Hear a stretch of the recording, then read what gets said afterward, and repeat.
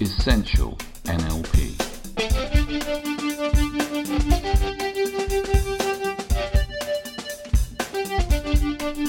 Practical skills for a great life. Hi, and a very warm welcome from me, your host Phil Parker, to this episode 97 of Essential Skills of NLP. I'm back again getting away from my PhD to do a little bit of podcasting for you. I was working with a great client yesterday, made amazing changes in so many areas of their life. Really quite extraordinary. Not only did they get over chronic fatigue, but they also got over alopecia and a whole range of other stuff.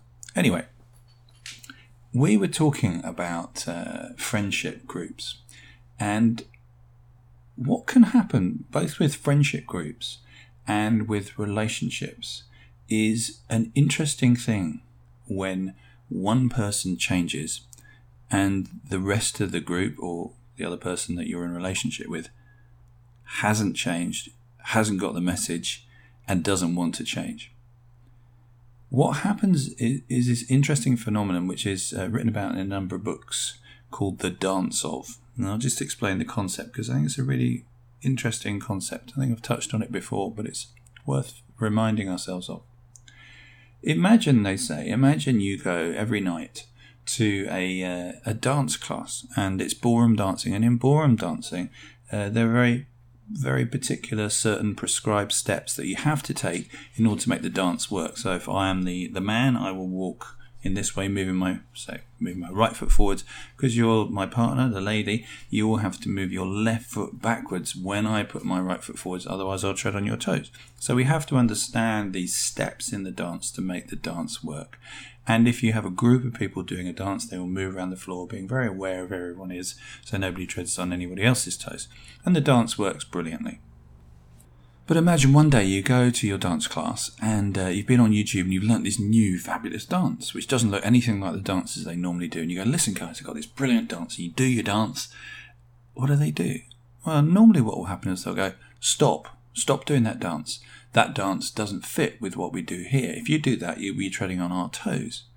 And I say, yeah, but it's a great dance. And all we have to do is learn it. And when we learn this new dance, then we'll be able to do a new dance and it'll be great and everything.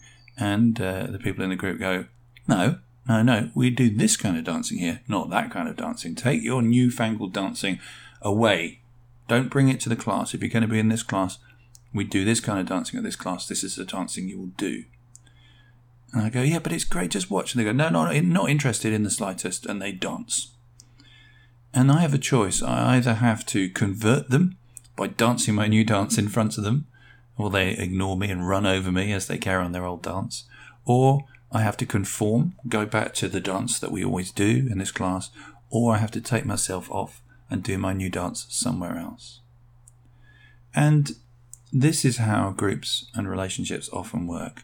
When you do something new, even though the new dance, even though the new behaviour, hopefully, is an improvement, or at least an addition to the old behaviours, then very often they will not be adopted by the other people, because even if it's better, it's unfamiliar. And even if the dance they were doing, the behaviours they were doing beforehand were not good or healthy, at least they knew them and they understood them. Because people often run scared of change, particularly change that they haven't chosen, where somebody tries to enforce change. So this person I was talking to in a friendship group had changed a lot. Well, actually, the friendship group hadn't changed. That was the problem. The friendship group was still doing what they did when they were teenagers. And what they found was that their needs and the things they wanted to do didn't fit anymore with that friendship group. And an interesting thing happens, much like in the dance troupe we were talking about. If somebody wants to leave a group or leave a relationship because it's not working for them anymore, then one of the things, as I've talked about before, humans hate is this sense of being wrong. So when somebody wants to leave, then it must be because something's wrong. And there's only two people or two groups involved, us and them, and we usually will try and make the other person wrong. So if somebody wants to leave a group, they will have to find some reason why that person is wrong to justify why they're stupid enough or crazy enough or horrid enough to want to leave such a utopian experience as being part of this group or part of this relationship. We'll also try to trigger them. We'll try to notice, and we often know them well enough to notice what buttons we could press to manipulate them back in line. So you see this in family relationships where, let's say there's an old argument that always goes on, or an old dance that always goes on between a mum and a son, or a dad and a daughter. And then, which maybe is an argument, a continual argument. And then one of them decides not to do that anymore, not to do the argument. They start to respond differently when that invitation to argue occurs. So let's say they've done the lightning process or NLP or coaching, or they're more mindful and they just decide not to engage. Then what usually will happen is the person now feels like they haven't got a partner to do their dance with, and so they will try and go to that other person back into the relationship, back into the dance. And very often what they'll do very cunningly and very cleverly is they will use words that they know will make someone fold. So let's say if your highly valued criteria is something like being a nice person, then they might say, "Oh, now you've read that self-help book, and you don't spend any time with me anymore. It's because you're not a nice person. It's made you horrid."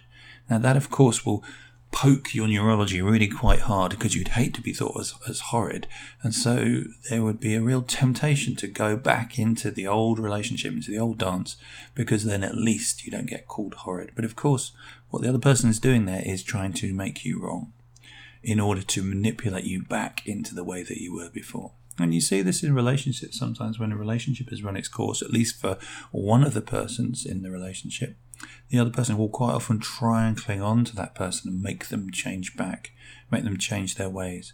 If people, again, cave or fold and change back to how they were before, it's not great, because what it means is they are behaving in a way that isn't them, isn't how they want to be, in order to try to make someone else happy.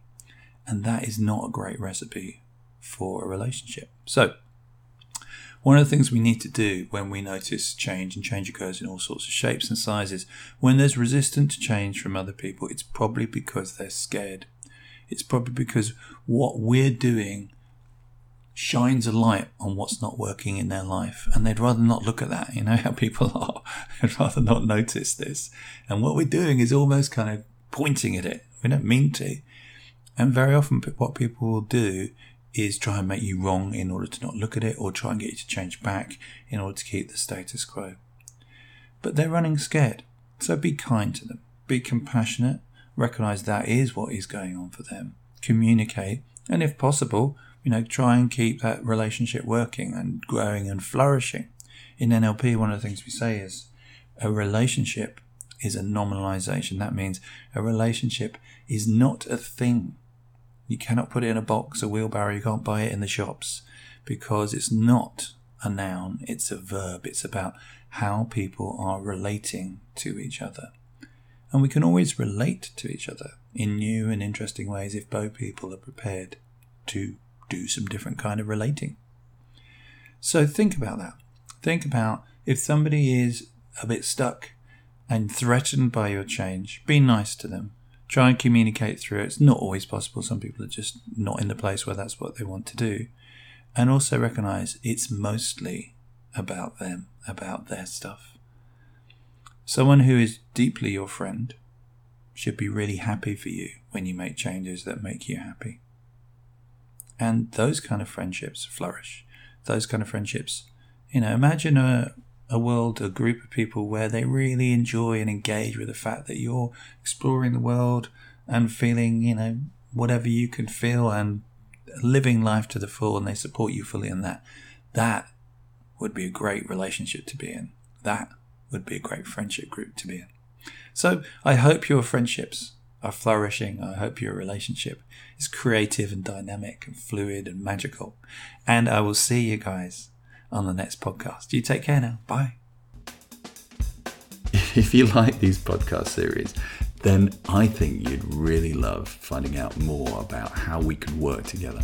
Best things you can do: get hold of the other podcasts on iTunes, or get some of my extraordinary books, which, as I say, if you like these podcasts, they're very, very similar, life-changing, fascinating ways of looking at the world. And the ultimate thing you could do, hey, come and train with me. I'd love to meet you in person. let us know. Drop us an email, phil@philparker.org, or go to the website, philparker.org. Sign up for the newsletters. There you'll get instant access to some of my latest audio downloads. And those downloads contain the latest research, techniques and tools to change your life and improve your health. So just register to get those right now. And I look forward to hanging out with you in person in the very near future. You take care now. Essential NLP.